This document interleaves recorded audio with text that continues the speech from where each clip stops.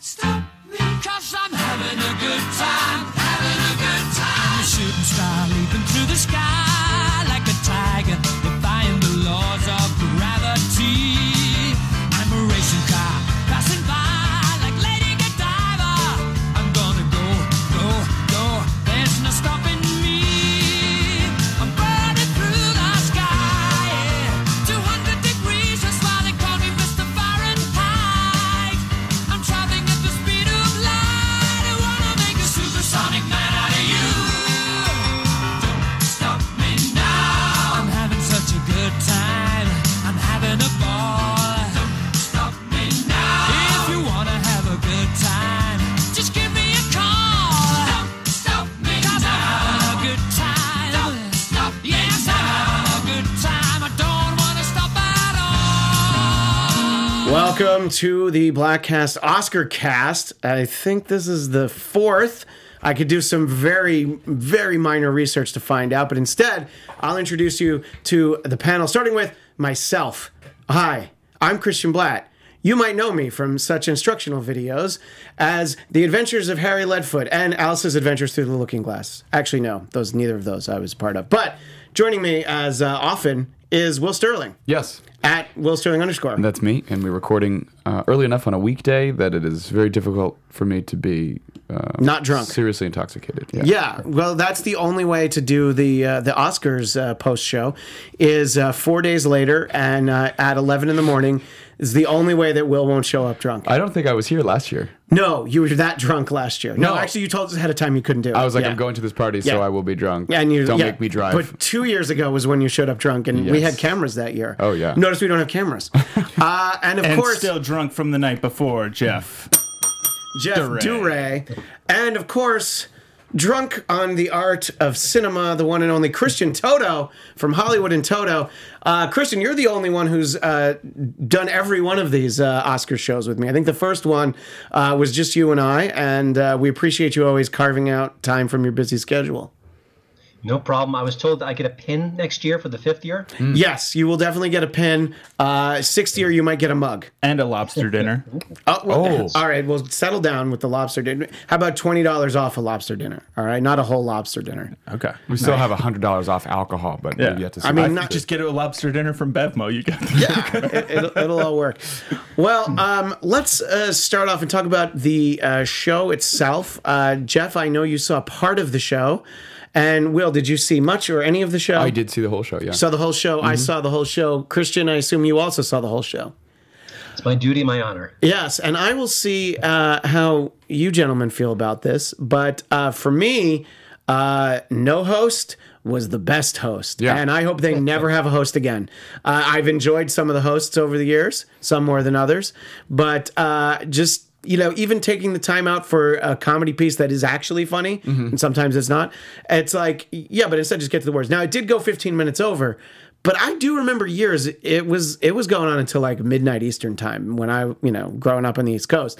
That was the most infuriating thing. I was like, why does Billy Crystal have the film piece that he goes into, the monologue, and then the songs? And then 30 minutes later, we finally start getting awards. Yeah. So I like the way that they do it here. As our guest, Christian Toto, let me ask you first. What you thought of the no host aspect of the telecast? I was fine with it. I think I would prefer a host. But in today's kind of climate, the host isn't often very funny. He or she has a different agenda. So if you're going to kind of do the agenda host or no host, I'm all for no host. It makes it quicker. And I did think this show was as streamlined as possible. I mean, I watched and I thought there's nothing really here you could trim away, no sort of superfluous moments or fat or filler. And so they just ran through the awards at lightning's fast. And there's a lot of awards, so it makes it 3+ hours, but it was as streamlined as possible. So there's that's on the positive ledger, really. Yeah, and I mean, because there's no host, it's not really heavy on the politics. Some of the speeches were about very specific issues, but it didn't start off with, you see it more obviously in the Trump years or in the Bush years. You definitely see them spending a lot of time on those jokes, which are, of course, huge in the room. And look, around half the country is going to laugh if they're actually watching, but they're probably not watching. And then the other half is like, hey, what about us? And then it's like, well, we don't care about anybody that's not in this room. So did you find that quotient was more tolerable than in past years? And maybe it was because there wasn't a host. Yeah, it definitely was less political than usual. To me, a host is there to make us laugh, to entertain us, to kind of guide us through the whole presentation. So I do miss that. It felt kind of discombobulated in a way, just sort of like a random series of pieces where the host can kind of contain it, kind of make it kind of connected in a way. And the politics, to me, if you're doing a night about Hollywood, politics shouldn't even enter the equation. You should be telling jokes about movies or culture or celebrities. There's lots of funny stuff, and I miss that. I miss sort of a really killer 10-minute bit, because I think if you asked any comedian, all right, you got an hour routine, I get it. Give us your 10 best jokes, and then spend a month working on it, making it even better. I think they'd make a killer set. So I'm sad that that's not really doable anymore, but it is what it is. That's the way things are going now. Yeah, I had a friend who was a writer on The Daily Show, and when Jon Stewart would host, they would all actually come out for a week and they'd work on that show for the week. And, I don't know. I think for me, that was, he was a good host. And I think that, I don't know, look, Jimmy Kimmel does a fine job. Ellen's going for something different. She's not really, I don't know, I guess she's there to dance. But Will, I wanted to let you weigh in on the lack of a host. Short of next year, them saying we want the three-headed triumvirate of the Bladtcast to host. Unless they say that, what do you think next year about having another host? I liked the no host. I thought it was great because Sure. it gave everybody like an individual little thing. Like John Mulaney and Awkwafina's little thing was funny, and Tina Fey, Amy Poehler, and Maya Rudolph were funny. Now, if they do have a host, it should be the three of them, because that was like, I entered watching it right at that thing, and I was like, oh, this is really funny. They're all great. They should just do this for the rest of the show. Yeah, because by the way, a lot of times the host, ends up back on stage, like 3 more times? Right. It's not a ton. Not necessarily that, but in a lot of award shows, you don't really see the host that much. Yeah. Like Ricky Gervais would make a joke when he would host the Golden Globes that he'd been off camera for like an hour. Right. So he was drunk by that point. Right. Which was great. Yeah. And also like, now I'm a pretty, I'm a political person in so much as like I do think that entertainment is a valuable mouthpiece for social change, but I also don't like it. Like the Golden Globes, I thought was really painful this year, where it's like I kind of want to just get on with the show a little bit. I want the people who win the awards to be the ones to get up and then make whatever speech they want to make. I think that that's like the best place to hear it. Not Jimmy Kimmel come out and be like, so isn't it weird that it's like really awkward and there's like all these people and there's racial tensions and blah, blah. I'm like, everyone's going to talk about this after you. I don't need you to ham it up before everybody does it. I mean, you have the issues that obviously somebody like Spike Lee is going to address, somebody like Alfonso Cuarón. I don't even know if I said his name right. Cuarón. You know what they're going to talk about. And and of course it's not like, well, they shouldn't, in his movie called BlacKkKlansman, he really shouldn't have talked about race. My favorite story from that is my buddy goes to see BlacKkKlansman in the theater. He says 2 women behind him in the same row, like almost simultaneously, that after the credits like start, one of the women goes, "Fuck Donald Trump," like crying. And then this other woman goes, "What? Is there supposed to be a message in my movie? What is this?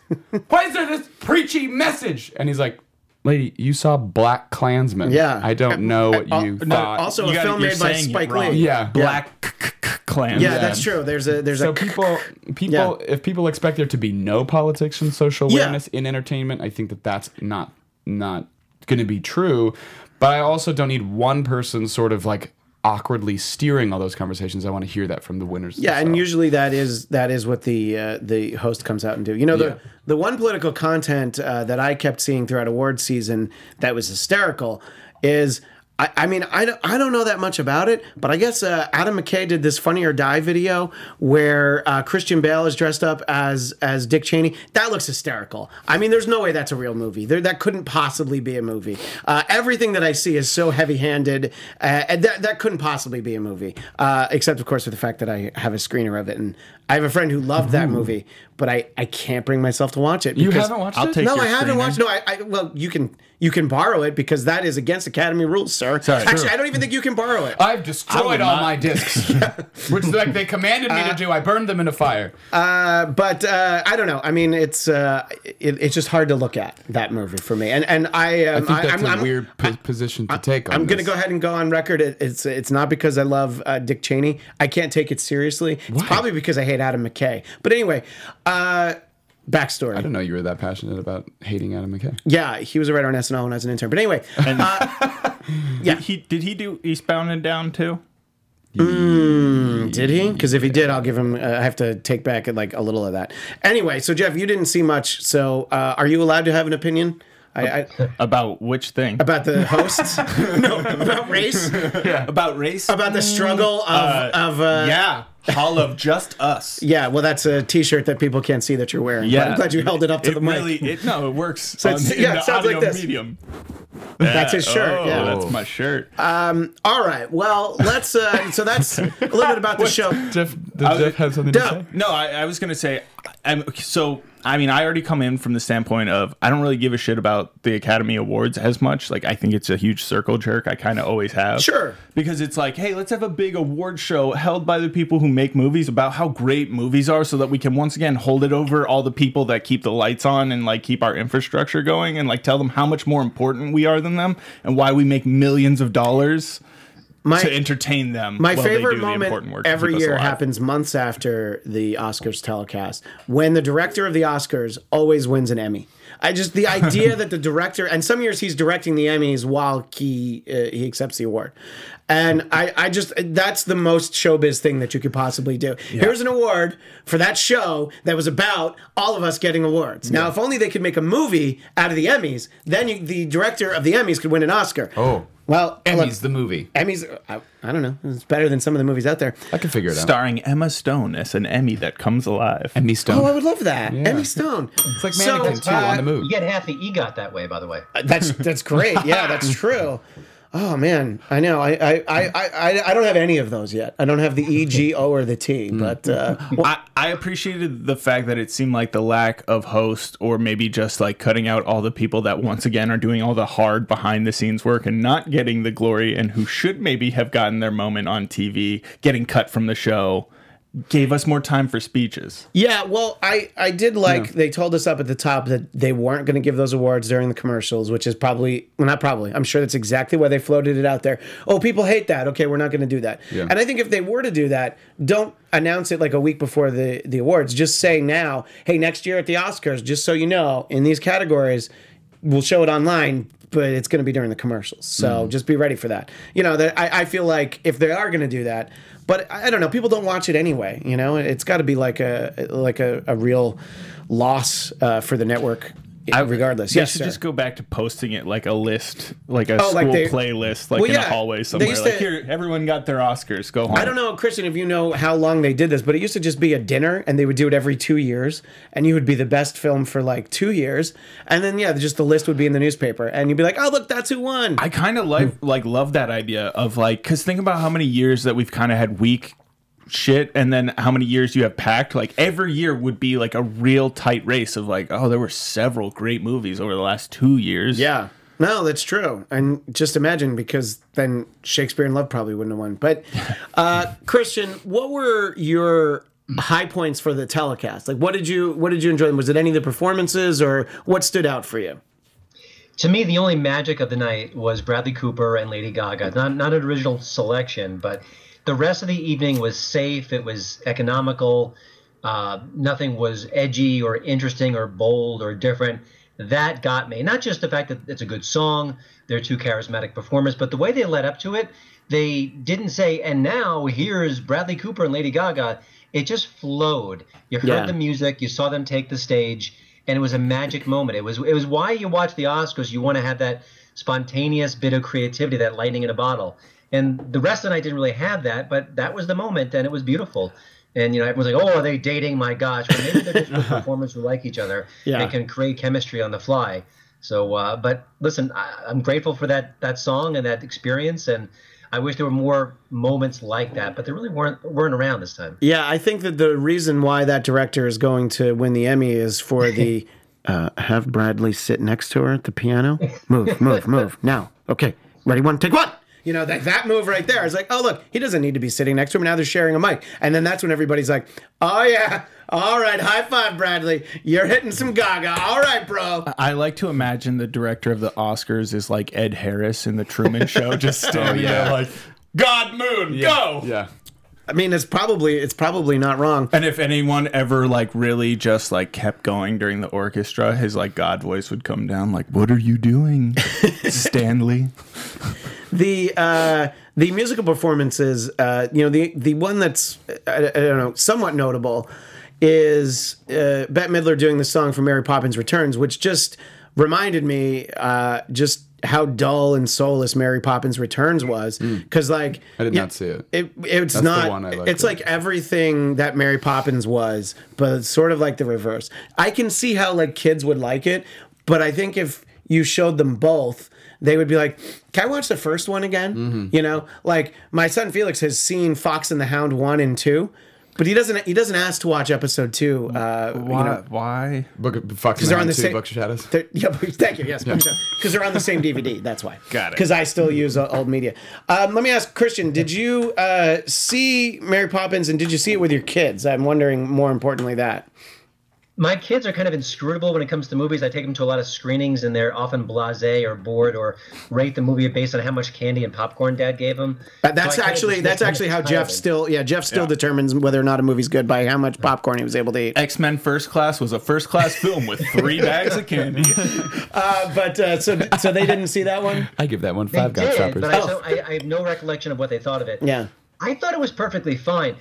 Listen, the music is nowhere near as great or good as the original, but I thought they recreated the moment, the mood, the visuals. That Emily Blunt was just fine. I thought it was as good as you could expect in the modern era, without sort of being crazy or disrespectful or anything. I thought it was okay. Yeah, it was certainly respectful, and I do think that I wasn't sure what to make of her, but until I saw it, and I was like, okay. But I think that it was just missing. It was, I don't know, it's missing the thing that Disney's supposed to do best, which is magic. And there just was like, the magic meter was at 0 for that. But the other big musical moment was kicking off the show with what they call Queen plus Adam Lambert is actually how that's billed. Now on tour, suddenly playing in larger venues than they did last year, thanks to that movie. And I thought that was a cool thing to start with something like that. It's probably the only way you'll see rock music on network television. What sort of stood out for you during the show, Will? Was it some presenters? Was it an acceptance speech, or was it one of the performances? I liked a lot of the presenters, like I had kind of mentioned before. Some of the smaller little things, like funny. Yeah, Awkwafina and John Mulaney was the funniest one, especially in that like they were like excited that Spike Lee was there, and he just was like, "Don't drag me into your bit," right. Which actually made me laugh even harder. Right, that he's like, "I don't have a sense of humor." No, I liked Spike Lee's speech. I know it was kind of tough for him to get out, but I thought it was an important thing for him to say, and I find it more hilarious that then the president's response was calling Spike Lee a racist. Yeah. So that whole I missed that thing together was really, really just a wonderful thing to witness. I mean, he is a racist. Did you see that movie, Do the Right Thing? They were not doing the right thing. I liked the Bradley Cooper Lady Gaga performance because that's a good song. I don't like A Star Is Born, but I do like that song. No, I think that I think the movie's okay. And by the way, a little bit later at the end of the show, after Christian goes, our friend here from AfterBuzz, Marisa Serafini, will join us because she's a huge Star Is Born fan. In an age when people don't really see movies in the theater very often, she saw it 10 times in the theater. She has beat my Man of Steel. Your Man of record. Steel Wow. and my episode 1. and Phantom Menace. Phantom Menace. Yeah. Oh. So we'll talk to her a little bit more about that film. I feel really bad for her. She loves it though, so well, don't feel bad for her. waste a lot of Look, time. I feel bad for the couple. I read this article about a couple who, for like 26 straight days, they went to see Bohemian Rhapsody every night. But let's talk about that movie in a little bit. I saw other favorite part. I like Black Panther getting some technical awards at least. Beast. And Score. And Score, that was the one that I said. I went my voter guide because we played like a thing, and I technically tied, but I had gone to get more like beer, and so like they did the like awards amongst our friends as I was gone. Yeah. And then I came back and we were all hanging outside, and I was like, "Oh, who got the most points?" And they're like, "What?" And I looked at my thing. I was like, "Oh, I think I won actually," but we didn't say it. I was like, "I don't need the victory." It wasn't for a cash prize? Internally, no. Oh, okay, that doesn't matter. Goofy little prize. Doesn't matter. So yes, but so I followed the New York Times. Really was like my like go-to source of like should I vote? It's the failing New York Times. Go ahead, the failing New York Times. Yeah, I knew Christian would like that. Been in the failing New York Times. Yeah, it's about how people are failing in New York. Well, these times. Hey, Amazon's failing to build a headquarters there. Well, Topical. Anyway, go ahead. Well, and the one thing I deviated on only because I really love that score and I was like, I need this to win. I chose Black Panther instead of what they recommended. Oh, okay. And I was correct. Yeah. And I love that that guy was Ryan Coogler's roommate in college. Yeah, they've been friends since USC. I mean, working. Maybe USC, they weren't roommates, I don't but know if they were friends since college. Yeah. Yeah, and then he did the Creed score and the Creed 2 score, and he's a great composer. So Creed 2, Book of Shadows. Yes. So I actually have been a fan of that guy since like 2011-ish because he's the guy who does all the production for Donald Glover's Childish Gambino music. Oh, okay.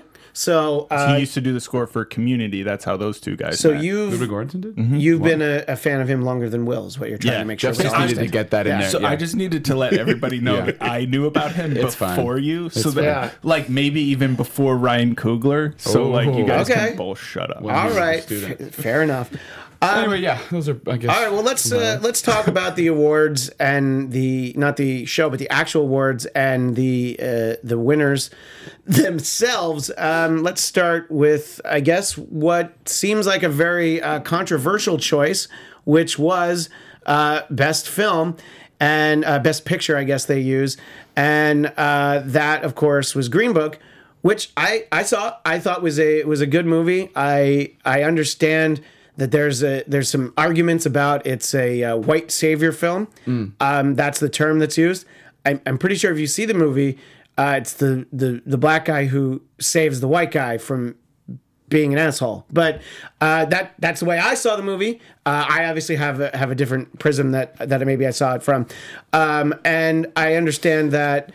People were upset that Mahershala Ali's character, Dr. Shirley, they didn't consult his family, but Viggo Mortensen, Tony Lip, I forget what his real last name is. Valalanga. Yeah. Wow.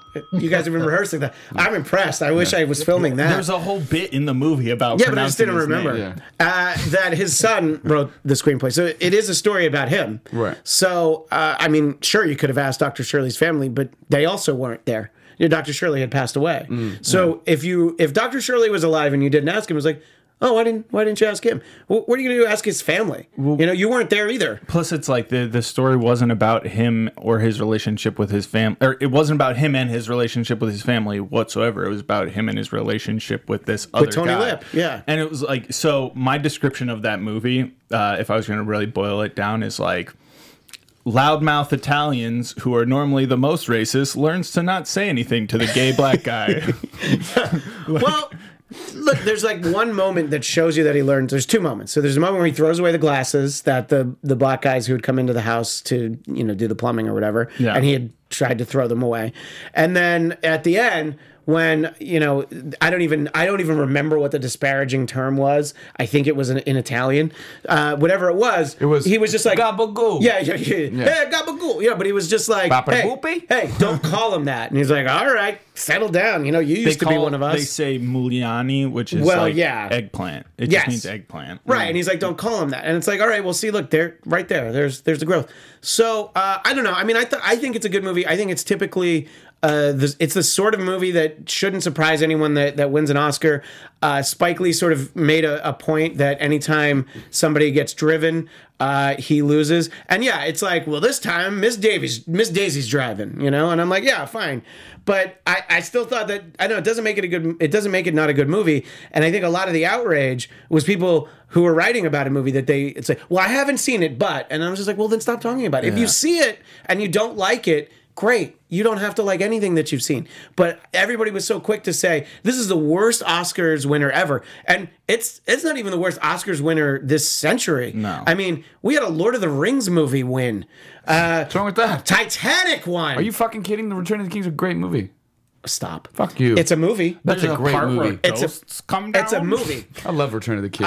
Crash. You are Crash won. unequivocally incorrect. Crash I liked won this century. Crash. Yeah, but did you love Crash? I I mean, I didn't love Green Book either. In so. the fairness, when I saw Crash, it was after I'd been at Bad Boy School for 2 years. So okay. it was the first like hardcore Yeah, movie I'd seen in a long time. You were ready for it. So yeah, but crashed Christian, for it. so I wanted to know your thoughts on the win by Green Book and also the film itself. Love the film. Surprised it won. I thought this was Netflix's moment.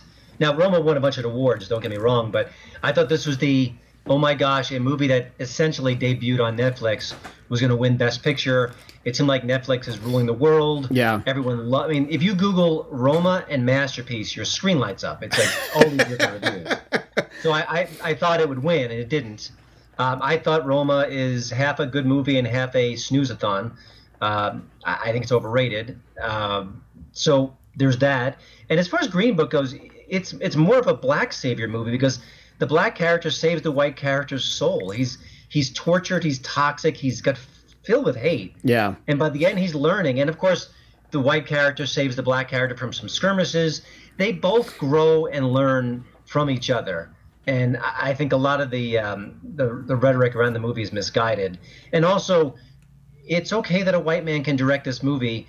And it's also known that the director, who was white, consulted with many of his black colleagues, including Octavia Spencer, who was black, and Mahershala Ali, who was black, to make sure that certain scenes were done in a sensitive fashion. So I feel like a lot of the arguments against it are dishonest. Listen, you could say it's predictable. Absolutely. You can say it's been done before. Sure.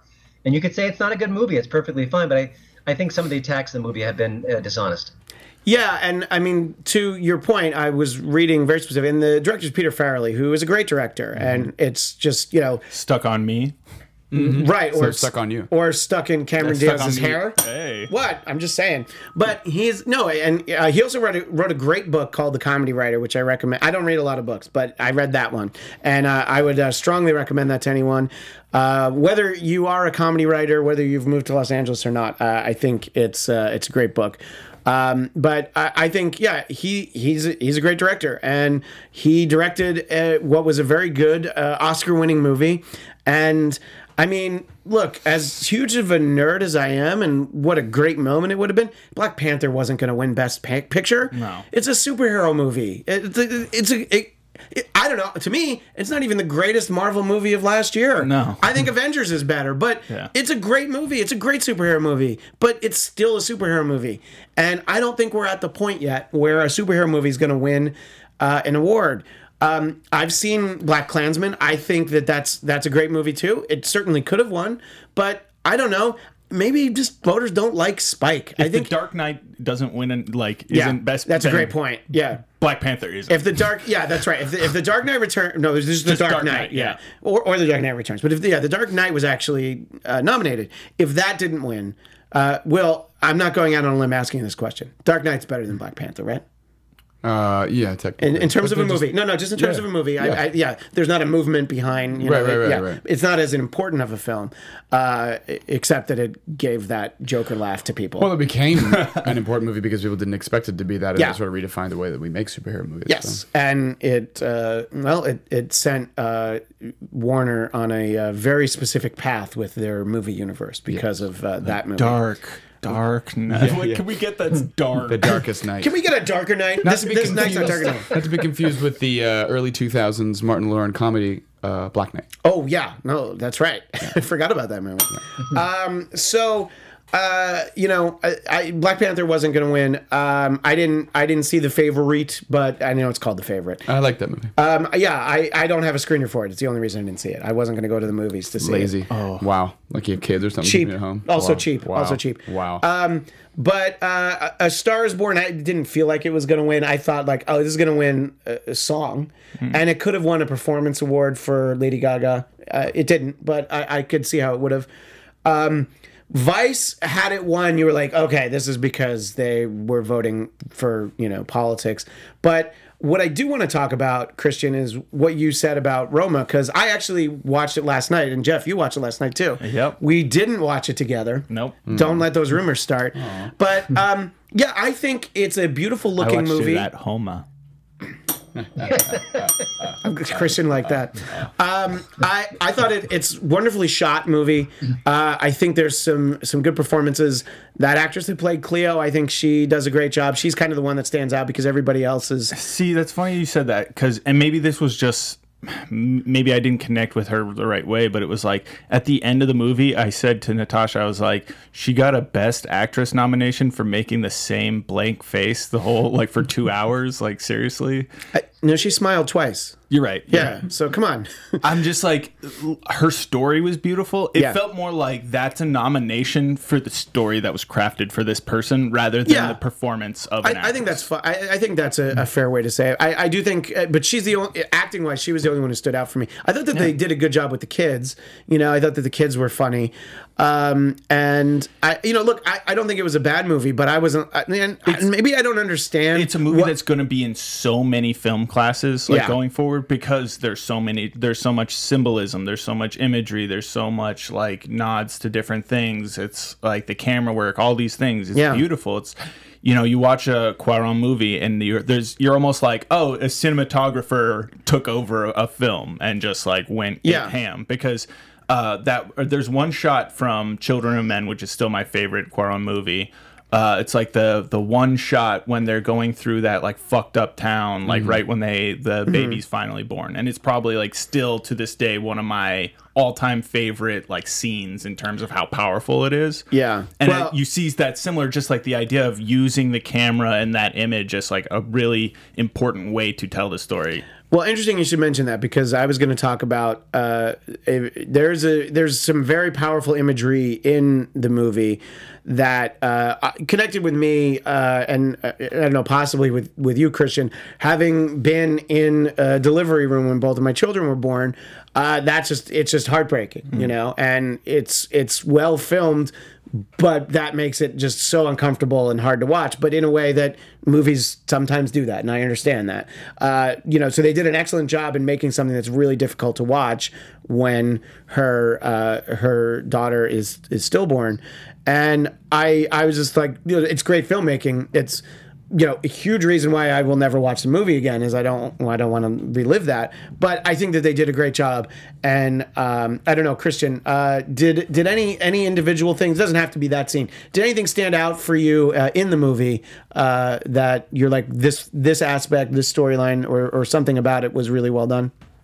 Well, I have to say, you're supposed to connect with Cleo, and you do. But for heaven's sake, she can't clean up the dog crap. What's going on with that? That's her full-time job, and there's dog crap everywhere. I think that she and I don't know, if the other girl I think is not her sister, but they're friends. I think the other girl, they just each think, well, you'll do it this time. No, you'll do it this time. Right. It's a great point. According to something that I read, because I ended up trying to look up why the fuck a German guy is singing a song dressed as Krampus around a fire. Like, once that scene happened, I was like, I'm going to have to do some reading after this. And they were saying that the dog shit is supposed to be symbolism for like the growing chaos in their lives, right? Like we start with her cleaning that up, and then we've got the dad coming in with his car that's too big for the family because he's too big for the family. And then it's like, he immediately steps in shit, and it's just like, I don't want to be here. Why is there constantly shit? And it's like the more chaotic their lives get, the more shit is there. And it's like no matter how many times she goes and cleans it up or is told to go clean it up, there's just more and more shit. As someone who owns a dog who shits often, I thought, and I don't know, it seemed like, and maybe it's like one of those personal interpretations, but it felt like a clear thing to me where it's like these poor two women are so overtaxed in their work of making these other people's lives perfect that there's always going to be something that falls by the wayside. Right. And no matter how perfect the life looks to the dad, he's going to find reasons to be upset or uncomfortable, And so it's like, it's clearly about the dog shit. Like, why can't you pick up dog shit? He's not upset about the dog shit. He's upset about the fact that he's wants to leave, that has a mistress, that he doesn't love his wife anymore. Like, that's really the truth of it. The dog shit is just this external gross thing that connects to him, and also the fact that she's got so much shit to do that heaven forbid there be like a couple of things of dog shit that one of the kids should have to fucking pick up as a chore. Well, I was just cracking wise about the dog crap. I didn't know to launch into this whole. No. I've gotten into this argument with other people before because people had really bothered them, and I was like, I don't understand why this is the thing about the movie. You can understand why it bothers the dad in the movie, but for a viewer to be bothered, some people couldn't get over it. It's clearly intentional. I mean, you're not going to have a bunch of close-up shots of shit and shit being smushed if you're not trying to make people a little uncomfortable. Yeah, I'm uncomfortable with you just talking about it. So anyway, back to my my earlier question, Christian. Were there things about the movie that you thought were well done in Roma? Yeah, I mean the big beach scene at the end was just jarring and powerful. I was fascinated by how the men treated the women in this part of the world in this period of time. I thought that, I mean, it was certainly toxic and horrible, and I thought it was really depicted in a very sharp, unflinching manner. So that jumped out at me, and my God, how could anyone treat anyone else like that? But it was happening right there, and that was interesting to me. And I just thought the first, people describe this as sort of cinema verite. You're getting a sense of who Cleo is, what the family is, and I get that. But the first half of the movie, you can maybe spend 10, 20 minutes kind of setting the scene and getting us into their lives and into the drudgery. But I think it went way too long. And then I think there were a lot of interesting themes, political themes. I also thought it dealt with class issues in a way that didn't hit you over the head. It showed it. It let you interpret it. It let you kind of grasp different themes there. But it wasn't like anyone stopping and lecturing and say, well, the poor downtrodden people don't get the medical care that the other, like that kind of thing. So I thought kudos for Cuarón for introducing really kind of meaty subjects without really getting out on a soapbox. Yeah, and I did like that, he wanted us, the gringos in the audience, to know that they're speaking a different language. They're speaking, some kind of slang. So there's the indigenous, the shorter, like Incan type looking people, and then the lighter skin, which are like the conquistador descendants. So I thought it was, because look, you subtitle a movie, you don't have to make that differentiation. I'm just like, I don't know what they're saying. Well, just tell me. That's because we don't see anything different. Right. If you'd seen it in the original Spanish with Mexital, there'd be right. I thought, and look, I didn't know anything about Mexican history. I don't know if like that clash with students is like a really big event. I didn't Corpus Christi massacre. Okay, so that's I was gonna say I don't know if that's like Kent State or something. That like it's actually like the 1-to-1 comparison is Kent State. That's kind of what I figured. And if I hadn't watched it yesterday, I might have done some research, but I'm barely lazy, so I probably wouldn't have. I just wanted to say sorry, based on what he was talking about. So. Interestingly enough, that's my aunt on my dad's side. It lived in Mexico City for 30 years, and so that's where my 3 cousins from her grew up.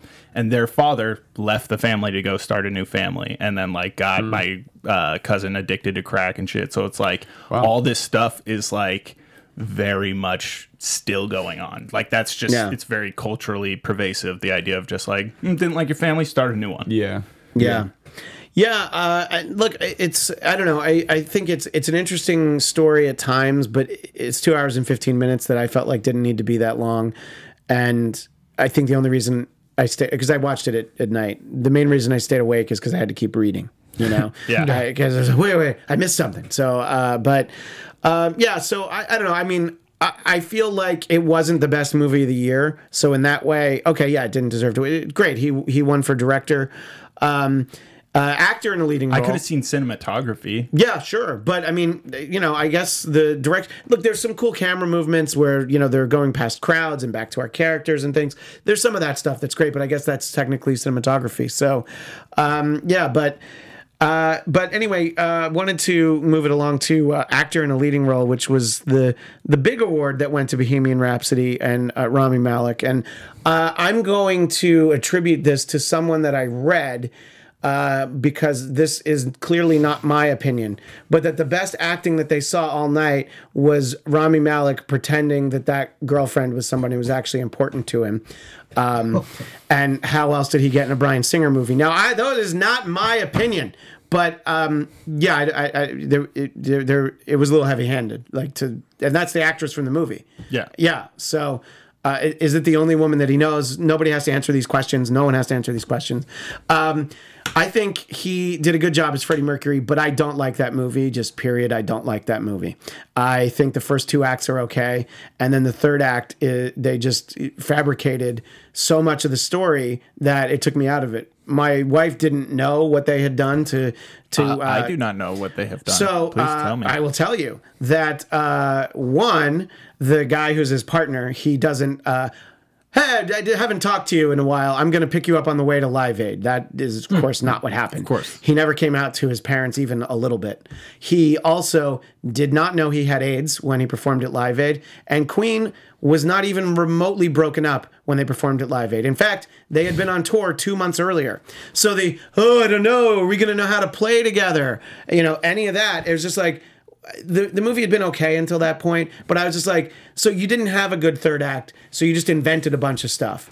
And look, if you're going to tell the story about Freddie Mercury, you want to factor in the fact that he has AIDS, but then don't end with Live Aid if that is what you feel like is important. Don't pretend that that's when he knew he had it. And they really gloss over his private life. If you've read anything about Freddie Mercury, it's not like he went to a bathhouse one time and oops, I got AIDS. Yeah.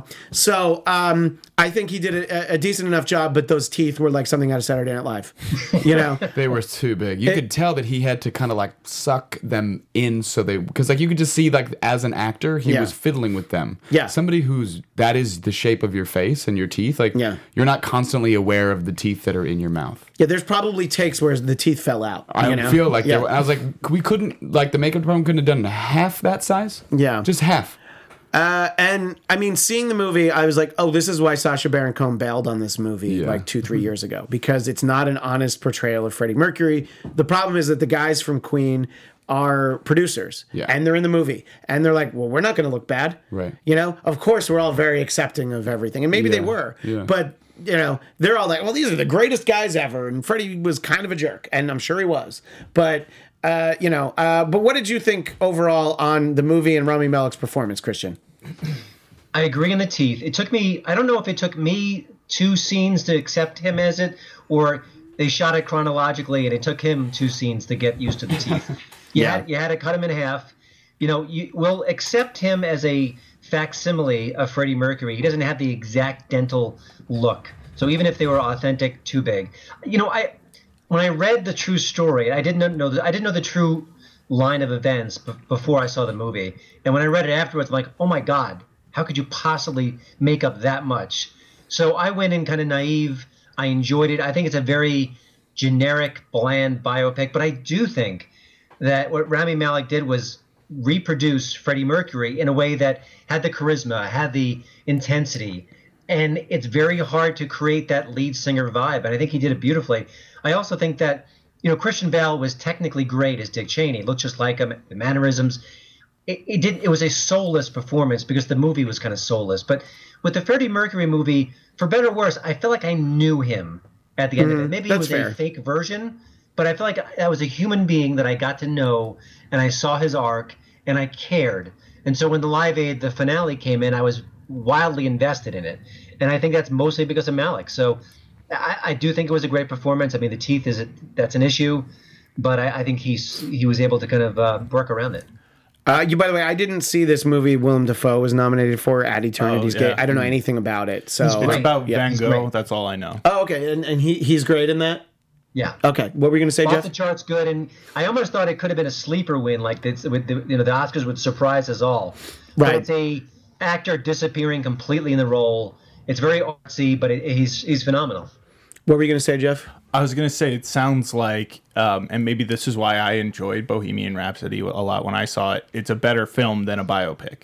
Yeah, and the songs, to hear the music is great. I didn't see it in the theater. I saw a screening of it, but I could imagine being in the theater, hearing Queen songs that loud. And look, their recreation of Live Aid is amazing. And apparently the DVD has they recreated the full 22-minute concert or whatever the performance was that they did. So that's really well done. And if it had one, would anybody have said, oh, and kudos to Bryan Singer for all of his hard work and, because he bowed out with 2 weeks left. Mm-hmm. But, his name would never have been said. I don't know who gets to take credit. What's that? They'd sooner say Voldemort than say that. Right, exactly.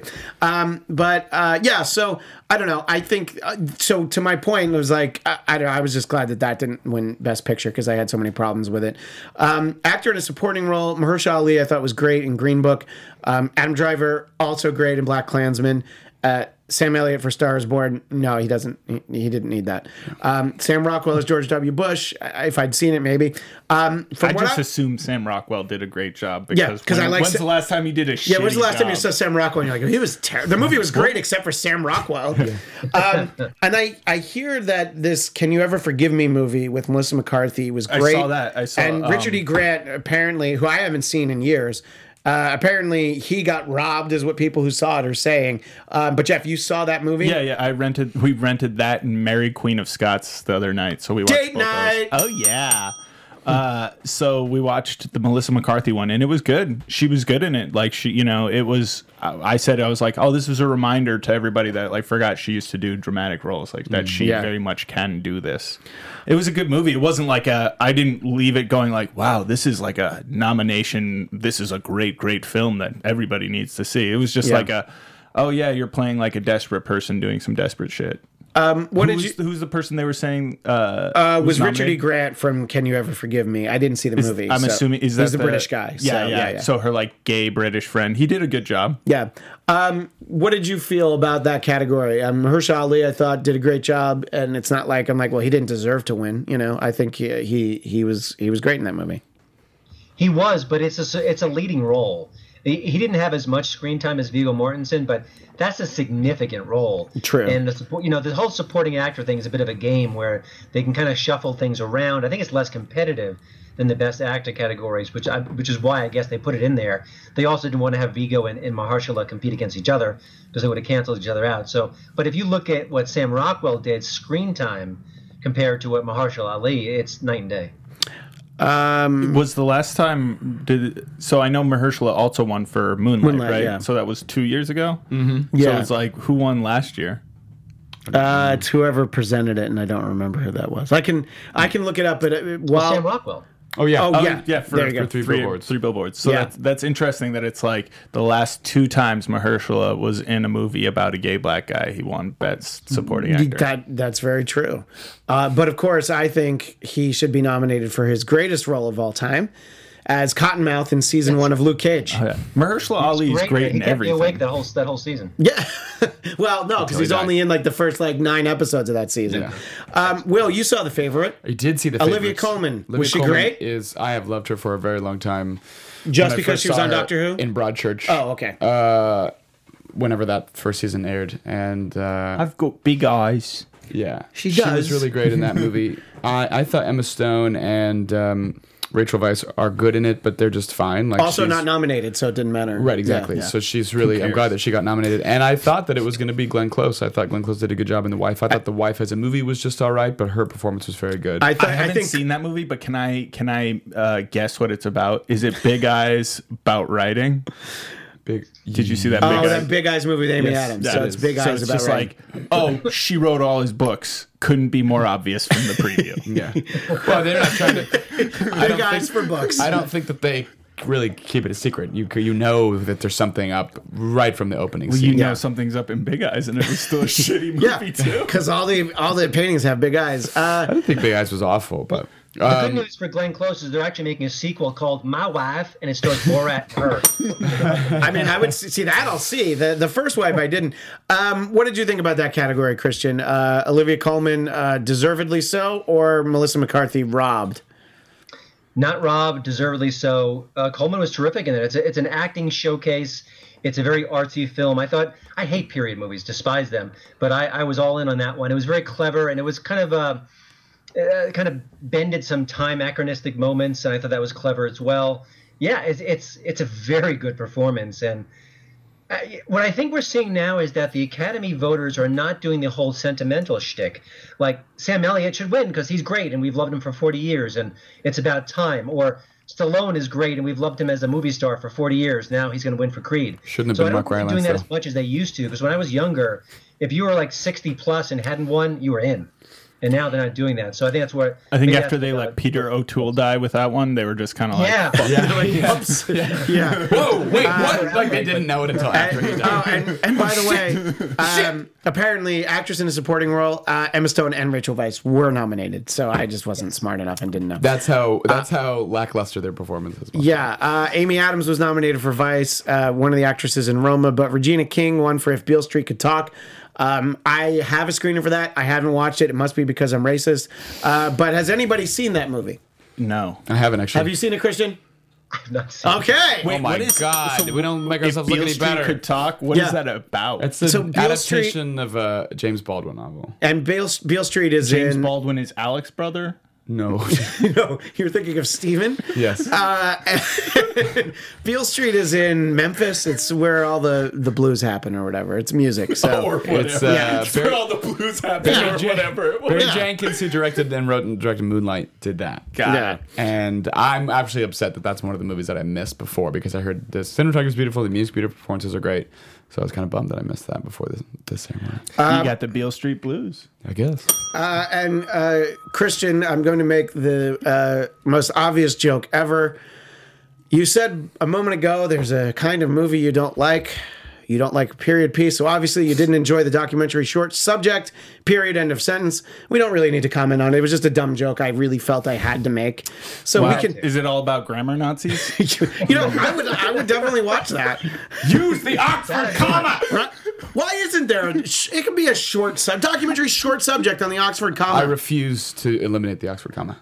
And if anyone says like, no, that's actually wrong now, I'm like, you can fucking eat The some poster shit. could just have someone scolding another person with like their finger out. Yeah. What? See, I don't know. We can make this short. How short can the subject be? It's also funny that when they were trying to shorten the broadcast, they were like, we shouldn't cut short documentary or short film or animated anything. We should cut cinematography and editing. Was production design one of them? Production design and makeup and hair. Yeah. We should cut the things that make the big movies the big movies. And look, and keep the little ones that no one has seen. Most years, you can cut foreign film. Obviously, Roma was going to win this year because I think before that telecast, I'm like, oh wait, the whole movie's in subtitles? Okay, so yeah, I'm glad I didn't do an Oscar poll. I'm kind of okay with little movies getting nominations and getting screen time and getting buzz because it's like, how about the millions of dollars? That's enough of a pat on the back. Like maybe the people not making a bunch of money need a little bit of like a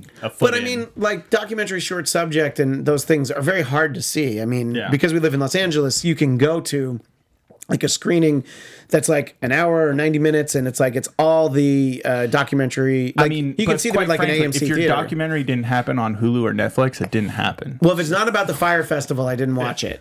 And I think that's actually this year, so that's not last year. So that ought to be nominated next year. Documentary lit subject. Let's talk about an award that's near and dear to us and, of course, Bladtcast Nation because of the subject matter would be Best Animated Feature for Into the Spider-Verse. Yeah. I thought that no matter what, that award was going to go to Disney because they had like 3 in the category. And I know that technically Spider-Man's not really Disney, but it's Disney. But what I was thinking when I was looking at that category, I just expected that, it was going to be like Wreck-It Ralph or, one of those more obvious ones. Ralph Breaks the Internet wasn't that great. Like it was fun, but it wasn't that great. Well, I told you that my theory is that they needed to call it Ralph Wrecks the Internet because it was called Wreck-It Ralph, the first one. And when you're like, oh, we're going to cash in on Break the Internet, that thing people said like 6 years ago. No, the whole idea, you have to call it Ralph Wrecks the Internet. That's why it didn't win. It's probably not why it didn't win. But in any case, I think that Into the Spider-Verse, I love Spider-Man, so I'm huge bias because there's like 6 spider people in it. But also, it's just so inventive in the style, everything about it. The feel was great. It looked so cool. Christian, what did you think about Into the Spider-Verse winning? Yeah, it's great. And, I think Incredibles 2 was good. It was solid. It was Pixar. It was good, it but story alive. But it was also a sequel, and, I felt like the first one was certainly better. Mm-hmm. The first one is a classic. Yeah. I can watch it right now. It's so good. And, the Spider-Verse is changes things. It's inventive. It's different. It's got a visual flair that no other film has. And it really captured people. I mean, wasn't just it's a box office hit because every Spider movie is a hit. People really loved that movie, and for all those reasons, I'm very happy it won. I felt like this was one of the first animated films I've seen in a while where it was like every single aspect of the film felt very thought out and executed like perfectly. I thought the casting was phenomenal. There's not a single choice that I felt like was kind of a misfire. I thought the animation was great. Just even, I'm sure I pointed out when we talked about it before, the way that the different characters were animated in different styles to reflect their backgrounds. It was just a really imaginative film. It felt like one of the first films you've seen where it's like they didn't come in with any other like pre-context or something that they were trying to follow up like all these other sequel films like Ralph and Incredibles. It was so much its own film. That's why I love it. I hope the sequels are good. Having said that, I'm really excited for this to have sequels, but that's because I feel like this was something that like they gave us something brand new, original, and exciting, but it even just in giving it to us, it was like an opening of a door of like, and there's so many more possibilities of things that we could do with this. Like we only scratched the surface of what's interesting about what we've given you because it's so new, because there's so many elements going on in it. For me, at least. Yeah, and I, of course, was biased from the moment that I found out that Peter Porker, the Spectacular Spider-Ham, was going to be in it. I'm like, great, this is going to be my favorite movie of the year. I got the digital copy of Spider-Verse. There's a short. Yeah. I'm old school. I'm a physical media guy. I'm waiting for the Blu-ray in 3 weeks. See, I used to be all about that, but now that they've started including like the bonus features and everything with the digital, and it's cheaper, I'm just like, yeah, okay. I'm sorry, did you say cheaper? Yeah. It's like $15 instead of $20, and you get everything, and you don't have to get new shelves to continually support the new media you're buying. And Will, I wanted to let you weigh in on Spider-Verse. I know we've talked a lot about it. The acceptance speech got cut off before they were able to thank Stanley and Jack Kirby. I'm sorry, and Steve Ditko. It was the one time that Jack Kirby legitimately didn't need to be thanked. Yeah. Although actually, allegedly, he designed the costume, but that's besides the point. But apart from that, I think that. I don't know. I don't see how anything else would have made sense to win in that category. No, I mean, I enjoyed Incredibles 2, and I didn't see Ralph Breaks the Internet. I don't even know what the other nominees were. It was a Wes Anderson movie. Oh, Isle of Dogs. Yeah, I missed that one too. I heard it was good. I liked him a lot. So I love Wes Anderson's films. Yeah. But no, I thought Spider-Verse was good. And it's like if any superhero movie is going to win anything, it's going to end up being in this category. But I thought, the message and the themes of that movie are really good. And it's not just like the style is unique and cool too. So even on that technical aspect, it deserves a win. But also like it's not just like a bullshit movie. Or it's not overly sappy to where it's like it wins because it's like Up, where it's like in the first 8 minutes all you have to do is like be like, that lady died, and everyone's like, I love this movie, it's so good. Now I love Up. I mean, Up's good, but they had you before the story even started. Exactly. That's true. I know. Exactly. They hook you and then they bring in a talking dog. Yeah, that's a great You're point. just like, I've shat my pants. That's right. Yeah. Up is. Am I having a stroke? Is that what I'm watching, or is this? Movie? Up is what your boner does when you watch that film. Right. I'm not hitting the bell for that. All right. Yeah. Come on. And then Christian, I know you have to go in a moment, so I'll ask you about one more category, one more film. But so we sort of alluded to Black Panther. Did win for score, production design, and costume, and you're like, yeah, those are Academy Awards that a superhero movie ought to win. Mm-hmm. I mean, a superhero movie ought to have won visual effects, but apparently First Man did. So really? Whatever. Yeah, First Man won that category. That's a bummer. Worst Damien Chazelle movie, and that's saying something after La La Land. Yeah. You didn't like La La Land? I enjoyed it, but it's like it's a movie that I really liked the first time I saw, and subsequent watchings of it have made me like it less. So don't watch it again, and then your level will stay where it is right now. Yeah. It's funny though, because Whiplash is one of those movies where it's like the more times I watch it, the more I love it. You know how I feel about that movie? Not my tempo. I wanted to talk about the Black Klansman. I wanted to talk about that specifically because Jeff was raving about that movie when it was in theaters, and I only just saw it like in the past week. But I was glad that I finally saw it. I think it's a great movie. It's a great story. well cast all around. And I don't know the main actor. It's Denzel Washington's son. Okay, that would make sense. John David Washington. Okay, now that explains. It even I think I might have mentioned it to you because it's like if you listen, his cadence. No, is as you say very it, I derivative can kind of hear dad. it. Yeah, but I thought he was great. I thought I thought that he did a good job, and I don't know. It's one of the better Spike Lee movies I've seen in a long time. I don't always check them out because when they're good, they're good. But man, when they are not, it's like, what am I doing with this movie here? The sweet blood of I can't believe I just watched a movie for 2 hours. Yeah, right, exactly. But what did you think about the movie on the whole? It won for adapted screenplay. Great moment in the telecast when Sam Jackson presents him with the award. They have the hug. They, do the right thing, as it were. What did you think, Christian, about BladKkKlansman? I liked it a lot, and I don't think I've said that about a Spike Lee movie in quite some time. It's a can't-miss story, but you can have plenty of can't-miss stories that a director or a screenwriter will botch. So I give Spike Lee and his team all the credit in the world. I will say that Spike Lee was one of, I think, 4 writers in the film, and I don't remember any of those writers getting a chance to say much of anything when they won the award. So I know, listen, we're all there to hear Spike. I get that. But it would have been nice if he kind of made a comment and kind of stepped aside and let his colleagues take over. But listen, the last scene with the Charlottesville stuff is I think it's absurd. But and I think that there are certain moments in the movie where it gets a little preachy. But overall, it was very entertaining and very smartly cast and a good movie. I understand. I like when Spike makes good movies. Yeah, I understand why he felt the need to include the Charlottesville stuff, but I thought that the movie was better without that, but because it now it's like tied to a very specific moment. And I think if you had other instances, like I feel like present day David Duke speaking was the most powerful of all of those. Like, oh yeah, that guy didn't go away. Mm-hmm. He's a really funny character in the movie, but remember, he ran for president, and everybody knows who he is, and he's still out there. But what were you going to say, Jeff?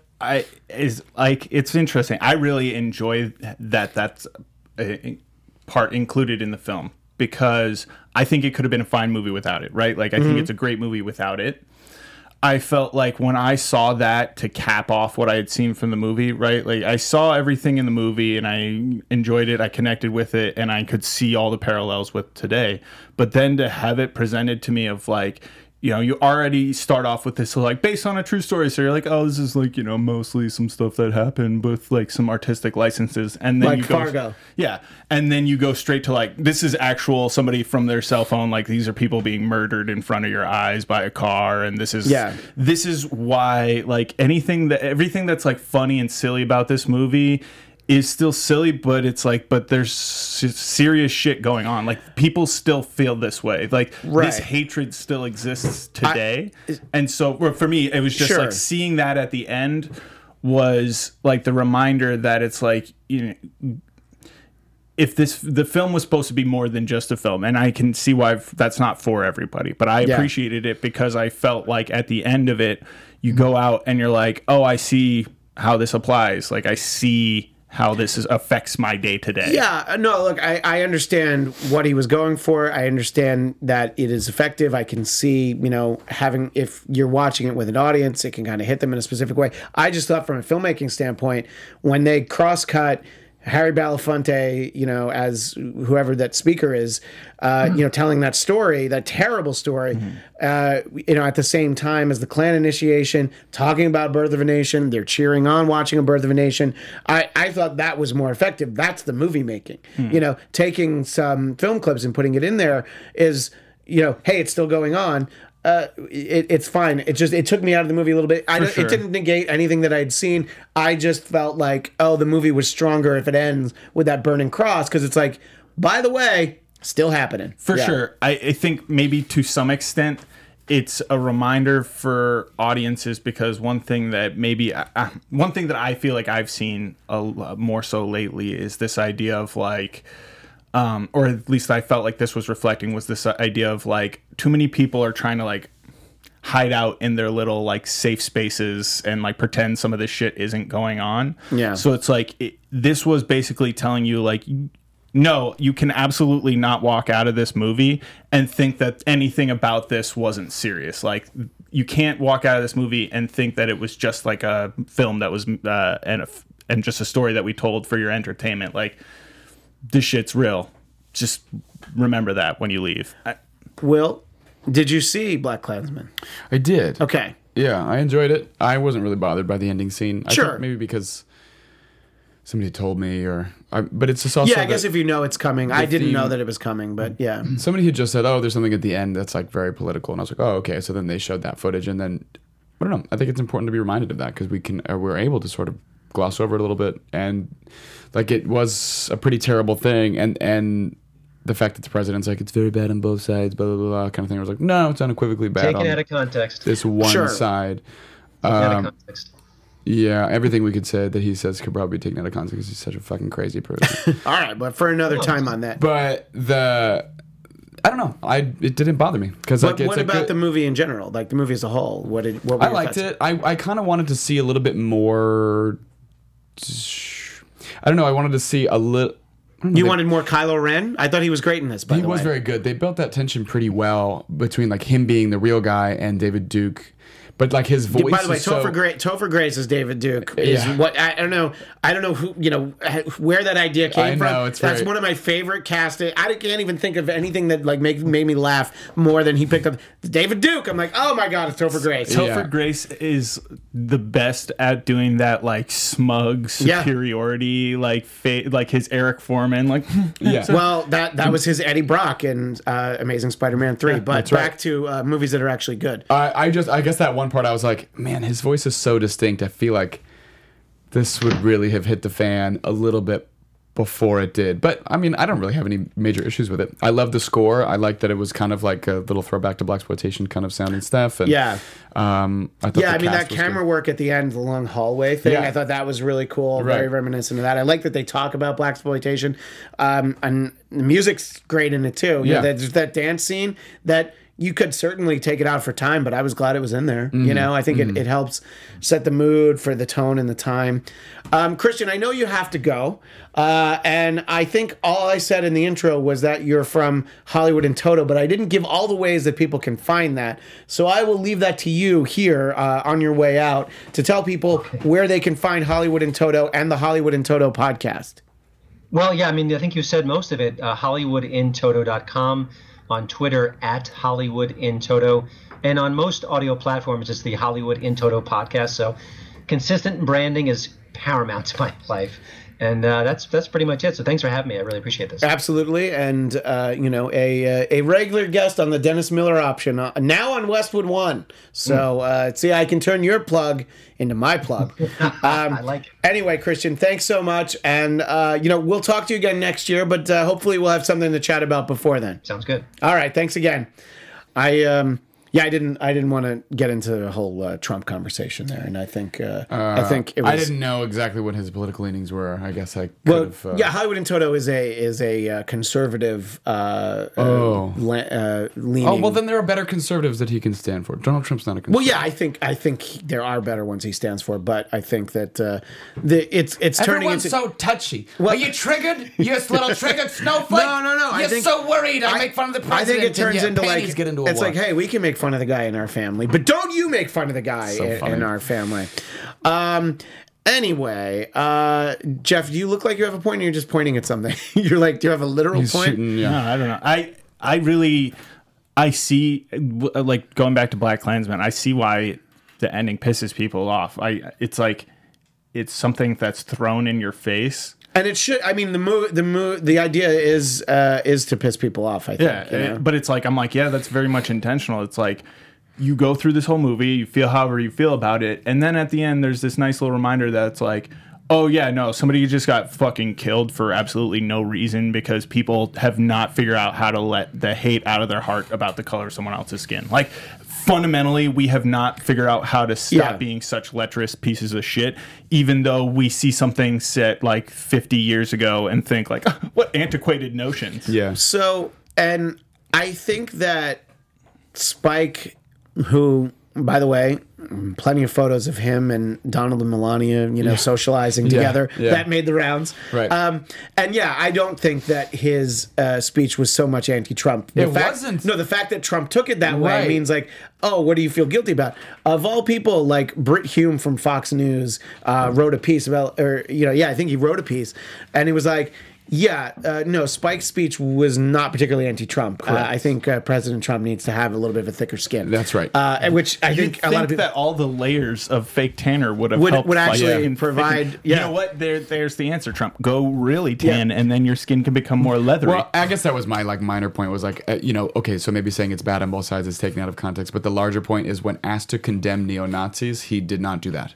Right. And that is really the problem. That's really the issue. Well, no, the bigger issue than that was that the man didn't denounce the endorsement of David Duke That's when also he was very running. true. Yeah. And then after he got elected and had all these other problems, and then when there was a demonstration by white supremacists, didn't come out and unilaterally condone it, or I'm sorry, condemn it. And it's just like there's one path. That's there's the context. One path here. Right. The path is this is one of those no real two ways Absolutely about not. this. You're not a Thanos villain. Yeah. You're just like Yeah, and I think that it was smart for Spike to not go so heavy-handed and hey, look, we have David Duke in the White House right now. It's like, I don't know, there's a similar sort of thing. But to Jeff's point, it made me realize, he could have certainly put David Duke, in 2016, Yes. endorsing him, hey, David Duke's still around. Yeah. This is who we like. But I think that as a movie, it worked better, the way that they did it. Right. Joining us now, making a return to the Bladtcast, is Marisa Serafini of Afterbuzz TV. On Twitter, at Serafini TV. Is Instagram the same? Yes, that's right. All right, so that's where she can be found. Now, you're here because we haven't really talked much about A Star is Born.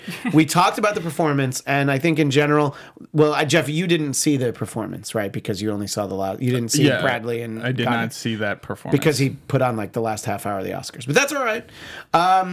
Those of us who I was saw watching the Joes. I don't even know what that is. It's the it's a bad joke. I'm just gonna drop it. Let's move on. Okay. Let's move it. Great. That's one of those oh boy. Yep. Just lean back from the mic. Anyway, but we talked about how much we liked that, and I wanted you to talk about the movie, A Star is Born. How many times you've seen it, why you've seen it so many times, why you like the movie so much, and also what you thought of that performance. So all that for you, Marisa. That's a lot. And I'm so glad that you brought me back for this. You're our expert on A Star is Born. I wouldn't say expert. Because the last time you were on, you reminded me of this. We were talking about Venom, and instead of going to see Venom, I saw A Star is Born. Again. You started seeing it for the fourth time instead of seeing Venom at that point. Yeah. So now I've seen it probably about 10 times. And I've Venom? seen I've seen Venom 10 times. 10 times. I forgot all the questions that you just wanted me to What you thought of the movie? Fantastic. It was my favorite of that one scene with Tom Hardy. 2018. It's still not Venom. But and for me, I saw it and I'm like, oh my God, that's so hugely depressing. I can't watch that again. As great as the beginning part is, it's sort of like a fun ride. It's not to me, it's not oh, this is a really sophisticated and unique story. It's a film. This is the fourth version, I think. Maybe at least the third. Fourth iteration is. I mean, granted, it is a sadder ending. Compared to if you're used to the feel good. A Star is Born. This is the last one being Chris Christopherson and Barbara Streisand in 1976. Yeah, but they all end in the same way. I feel dumb because I had no idea that there was any previous iteration of this story. Yeah, this is the Judy Garland. You should really check out the most unusual one, which is Laurel and Hardy and the two lead roles. I look up massacres, not whether or not singers have sung a stupid song before. Anyway, so for me, I feel like the ending was just a little bit of a bummer. But so what is it about the movie that you're just I gotta keep going back? What about it makes you feel so good? I love the whole journey of her. She started at a place where she didn't believe in herself. She didn't have enough confidence, and it does take someone else to see that talent within you and give you that opportunity to shine. Not just in Lady Gaga's life, where she always has that quote, it only You can be in a room with 99 people, so on and so forth, whatever. But just the journey and the character of Allie throughout the entire film. She's in a place of denial. She cut herself off. She pretty much didn't believe in herself. And then here this guy sees her talent for who she is and gives her a chance to properly shine. And she does it on her own because she's so talented. He just gives her the actual platform. Yeah, I mean, we could all use a Bradley connection. Cooper in our life Right. who sees our talent. He gives her the platform. I'm still waiting for and mine. the connections to actually get to where she wanted to be in the first time. Rocket Raccoon walked into a room Well, yes, it is Rocket Raccoon. And holding up Lady Gaga's Bible. Obviously, this feels like it's probably a personal story for Lady Gaga because, I mean, making the rounds after the fact, or maybe around nomination time, was that, you know, she's young enough so that when she was in college, I guess, there was like a Facebook group that was started, and I forget what her real name is, but it's like so-and-so, whatever Lady Stephanie Gaga... Germanotta. Yeah. No wonder I don't remember. Stephanie No, by the way, no wonder she changed it. Sounds Very Italian. And the Sick name. And the Facebook group is called... Oh, Germ. Gotcha. Yeah. And the Facebook group was called Stephanie Germanotta Will Never Be Famous. And it was What? just because people hated her so much and they knew she wanted to be famous. And I think But, that like, they knew doesn't- she could sing, but they're just like, yes, she will never be famous because Was they it hate her because so they were much. haters, like as haters, or was it because she was like a fucking bitch? Because Good question. I don't know the answer. I have no context, but it's like I could totally see a Careful. scenario in which Lady Gaga, aka Stephanie Germanface, was a total bitch growing up, being like, "I'm gonna be famous. You're all just fucking Well, plebeians." that's Madonna's story. That was like that was always her. Like, what do you want to do? I want to rule the world, you know, and like that's where she came from. I don't know that Lady Gaga came from that. I don't know much of her story. I've heard two I amazing encourage you interviews. to watch her documentary. That's I've on heard two Netflix. amazing interviews that Howard Stern did with her. They were about like an hour, and I learned everything I needed to know, including that at that point, that's when I was like, oh, she can really sing. Just sit at a piano and sing. I knew about like the meat dress and, you know, all that stuff. But I was just like, oh, she's actually a really good singer. That's great. If you do all that stuff and you also can sing, that's fantastic. Well, that's also the thing is she's not just a singer. She's a songwriter. She's a musician. She can play piano, play guitar. She can do so many things. Her career, she can also, because she's so multi-talented, she can cross genres. She can go to rock. She can go to metal. She can go to country. She can go to jazz and still have successful albums out there. Look at her career. Not many musicians can cross genres so successfully like yeah, I mean, she does. performed So that with just makes Metallica her- at the Grammys Exactly. last year. Yeah. She did a whole album with Tony Bennett for jazz. Like, she has so many more skills than a regular quote-unquote musician or a singer could do because she has more skill sets, and that makes her more well-rounded. Even more than Madonna. I guarantee you Madonna can't cross genres. I've seen Madonna movies, and they are not good. Dick Tracy's a masterpiece. Is she great in it? She's wonderful. You sure? Great. Really All right. great. Well, then I liked her, Then check out Shanghai I Surprise. only bring that up because it just shows Lady Gaga, yes, who was actually nice when we were teenagers. I guarantee you we were all terrible. No, Jeff I went to bad boy I think school. I was a But nice kid. she, Yeah. but Yeah. like, I love me granted, some I don't Judas. care what her attitude was growing up, but it's how she's, portraying herself now. Mm-hmm. And that's what I appreciate. And I appreciate her hard work and everything that she did, the grind to get to where she is Yeah. now. And I appreciate because I recognize just the talent. She's so talented in so many different forms. And I think for people that think of her as, mostly somebody who sings pop music, seeing her in that movie, you're like, oh, look, that could be when I think a lot of people saw that she, in fact, can sing, sing regular songs. But, and I think that she, was good as an actress and it put Madonna in that role, even 20 years ago, 25, 30, whatever. Madonna was a terrible actress. I know you love Dick Tracy. She was great in it. But apart from that. So was Al Pacino. Alita. But she was pretty great. Yep. You mean Evita? I loved her in Alita. You mean the animated movie that's out now? Yeah, Evita the one Battle where she's Angel? like a That'd be battle really angel great. ruling over You're Argentina. thinking That would be really Evita great. versus Alita. But Also, Don't cry for me, RJ. Don't cry for me, Don't cry Evita. for me, Evita. Metal City. I also I have to give credit to Andrew Dice Clay as her dad, who apparently had a That bigger was role. actually Yeah, he was thought great. I He was was like solid. Dice, okay. Dice was great, and solid. I could have used more dice, and apparently there was more dice that they cut out. Now, did Not you see surprised. that they're re-releasing the film in theaters with more scenes and more music? Yeah, encore. Why? So that Encore. will be so that she'll go 20 times. Yeah, probably. Now, Star is Born. I'll Will, find like at least one day of the week to maybe go back. she's seen it 10 times now. That beats. We talked about this earlier. I want you to tell her the movies that beats your records for. As a child, when it was in the theaters, I saw Episode 1, The Phantom Menace, 8 times. Star Wars Episode 1. Star Wars, and I saw Man of Steel 6 times. But that's as an adult, just a few years That ago. was as an But I adult, do have to yeah. clarify that when Star is Born was in theaters, I saw it only 6 times, but now it's been released on iTunes and DVD and Blu-ray. Oh, okay.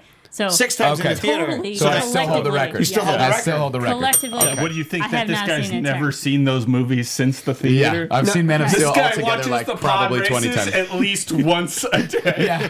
Those Yep. are long films too. Yeah, So that's I'll give true. you Those credit are a for pretty that. long film. And then Marisa, the performance. I think it's great The Oscars because performance? the Oscars performance. Yes. I think look, Bradley Cooper. Sure, he can sing for a movie because you can do that in a studio. You can do a lot of takes. Mm-hmm. You can sweeten it if you need to. Look, Emily Blunt didn't sing her song from Mary Poppins. I'm not going But we to got say the why that Divine's might be, End. but I don't know that. But I don't know that that Emily Blunt can sing on stage.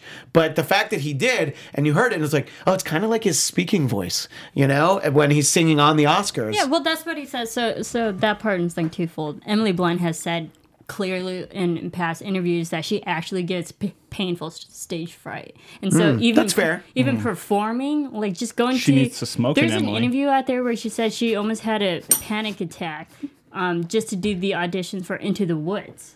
I mean, Oh, she had yeah. to sing in that just for the audition. I mean, granted, we know that she made it, but it makes complete sense that Bette Midler performed that because I Yeah. don't know if Emily could actually handle the pain, the painful stress.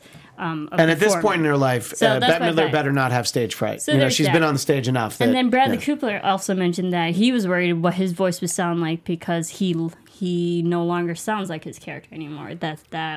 He trained for months to get his voice lower and register. So he's like, I'm just going to sing as myself and hopefully it sound good. And he did amazing. So I give him applause for that because not only is he just an amazing director and actor that we've seen in the last years of his career that we've publicly seen, now he can also sing. Did he also direct Silver Linings? Or No, what that else was did, David O. Russell. Yeah, what else did he David O. direct? This is his first? debut. This is his Oh, okay. first debut directing. Yeah. Okay. But he's so produced the engrossed. Limitless yeah. show. He's so engrossed in just movie making and television Yeah. making itself. Like he is multifaceted also in that way. Now we can see him with another skill set of singing that people don't That's a raccoon. know. Now, do you think that he should go on tour like Hugh Jackman?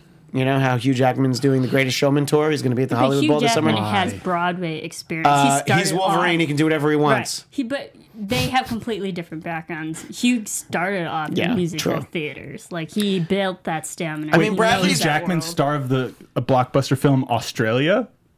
No, I didn't know that. But I actually enjoyed that film. Bradley Cooper was on stage as the Elephant Man. Now that's not a musical, but he can perform on the stage. So I thought he did very well. I was impressed. I thought Being it was a great next moment. to Lady Gaga. Yeah, that's who's true. It's just like- queen right now. Yeah, and we were talking about this earlier before you were in the studio that the decision of the director, like, yeah, go sit down next to her. I was like, oh yeah, you don't have to share mic with her, but that was so great. That was so compelling. It was a great performance. And I then think again, it really. Sorry, not. No, to go cut ahead. it. I think it really reflected the actual performance in the movie too, because she goes to sing next to him, and now Yeah. in real life he goes to sing next to her. It's kind of like full circle. you know, I think if I'd seen the movie 6 times, I would have thought of that. But because I only saw it once because it bummed me out, I didn't think of Right. that. I think the beautiful message in that movie of like, even if you have a nose like this, a guy this handsome will like you is beautiful. Yes. Yeah, I mean, Will's just shaking his head because we can't hear Will shake his head. there, Will. Yeah. What do you got to say? audibly shaking his head. You haven't said anything about A Star Is Born, Will. I passionately dislike that movie, but I'm giving Marissa the space to not be that guy that shits Thank on you for something not that being that other guy, by the people way. love. Yeah. Because that gives me no pleasure. Can I you hate tell it me- when somebody doesn't like something that you like and they can't let it go. Green Lantern. Yeah, Jurassic World. That one, well, yeah, that's the one that I have to let people know that's just bad. But no, that's the worst. That's the worst kind of person to be, and it's something that brings a lot of people joy. And so, like, I'm not. Can I have no you desire to do isolate that. something that you liked Well, in thank A you for Star being Is Born? mature about it. Yeah. Oh, I did like the music. I music's love great. Lady Gaga. Yeah. I like the fact that she's just being herself. So that Yeah. performance feels very authentic and very real. I did not like Bradley Cooper's voice. I thought it was too put on to be like Sam Elliott. But she was good.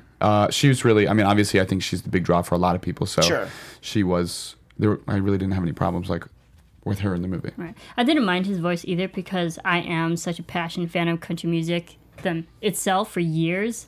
And I've met actual country music artists, like I met Trace Adkins and like big names and stuff, and they do have low voices. I They talk like Sam Elliott. I have and also so met I Trace found Adkins, his- and yes, he I does really found talk like that. Yeah. His acting voice to drop the register of your voice was very real.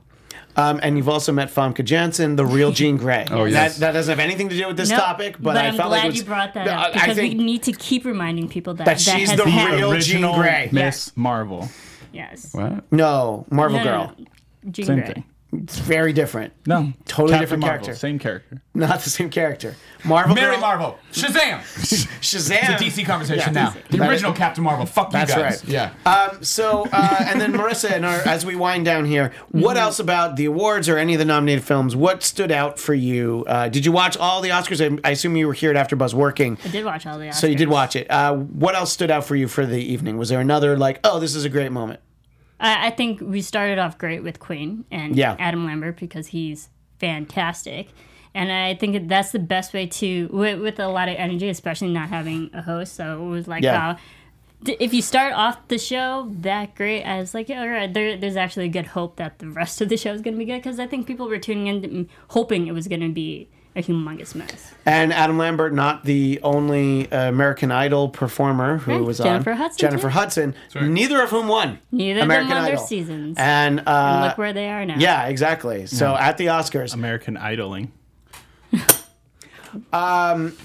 We call that move the Ruben Studdard.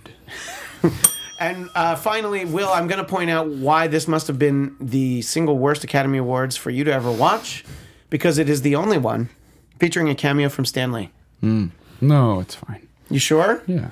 I know how you feel about the Stan Lee cameos. Yeah. By the way, it's one of the worst ones. It's the one from X-Men: The Last Stand, where he's Is that watering. when that's yeah, from? Yeah, he's where the watering, water and the water shoots comes out. I couldn't remember. For some Yeah. reason, I thought maybe that was one of the And then Fantastic Chris Claremont's Fours. on one of the other lawns, my but gosh. that's like it's such a bad movie. I was like, that's the Stan Lee. Yeah. With Right. Tony Stank. This How is about- my favorite Marvel film. Yeah. But it's not just that. Like that whole In Memoriam, as great as it was, there were so many moments and clips that they showed of the Yeah. actors or whoever, and I just kept thinking, there's so many better moments in the career you could have picked for 1 to 2 seconds to show on screen. I would have done the Just one from Guardians 2, where he's like, and then I was this guy, and then I yeah, was yeah, this guy. When he's like in space or Yeah, something? yeah. Anyway, well, that is indeed our fourth annual Oscar podcast, Oscar Cast.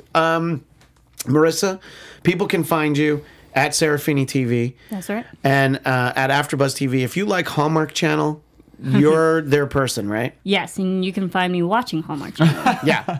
Can they watch along with you or just watch you talking about it It's mostly watch me talking about it after the fact. after the fact? So the Christmas season is like just That's the big best for you, Yeah, right? I was like, best. don't even talk to me during Christmas Wow. because I'm not going to pay attention to you. Sorry. Yeah. And if you think this episode is garbage, remember what Oscar himself once said. I love trash. I love it because it's trash. You know what? I love you because you're trash. I think he should host the Razzies next year. No, why and doesn't say that Oscar very the Grouch quickly. host the Oscars? That would Yeah. be great. Here you. It's just like a dickhead, like the Dave Chappelle version of Oscar the Well, Grouch. Dave Chappelle hosts the Oscars. That'd be I agree with amazing. the Yeah, Razzies. fuck yeah. How has he not done it already? How is he not? And of course, you can find the Bladtcast on Facebook, the Bladtcast. Go ahead, give us a like at Bladtcast on Twitter, BLADTCAST, and of course, Bladtcast.com. You can find me on Twitter and Instagram at ChristianDMZ.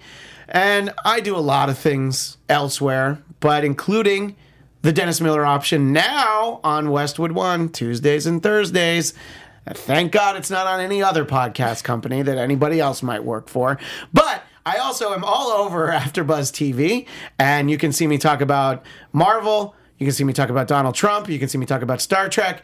And I also now talk about Marvel on the Popcorn Talk Network. Marvel Movie News. My name's even on the logo. Look, guys, you can be impressed. I saw it. And that is Thursdays at 4 Eastern, 1 Pacific on the Popcorn Talk. Will, where do people find you? They can find me at @WillSterling_ on Instagram and Twitter. And that's pretty much it. Motivation Report. Back on hiatus? Kind of on hiatus. Okay.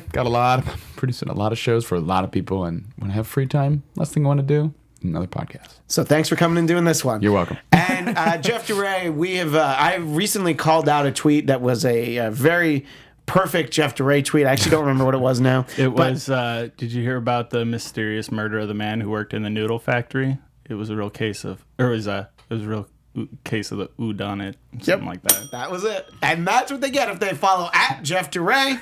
And so please follow Jeff DeRay. We will be Marisa, you like that one? Or? No. I was just wanting to say before we leave, I love your hat. Thank you. Oh, his Boston Celtics hat. Celtics. Yeah, dude.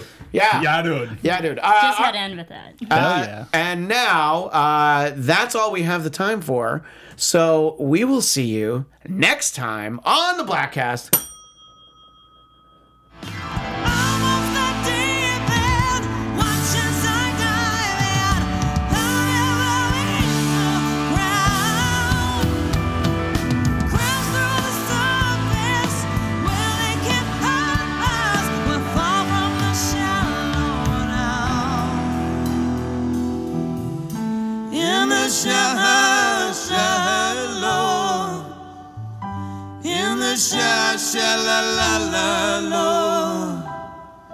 In the shallow, we're far from the shallow now.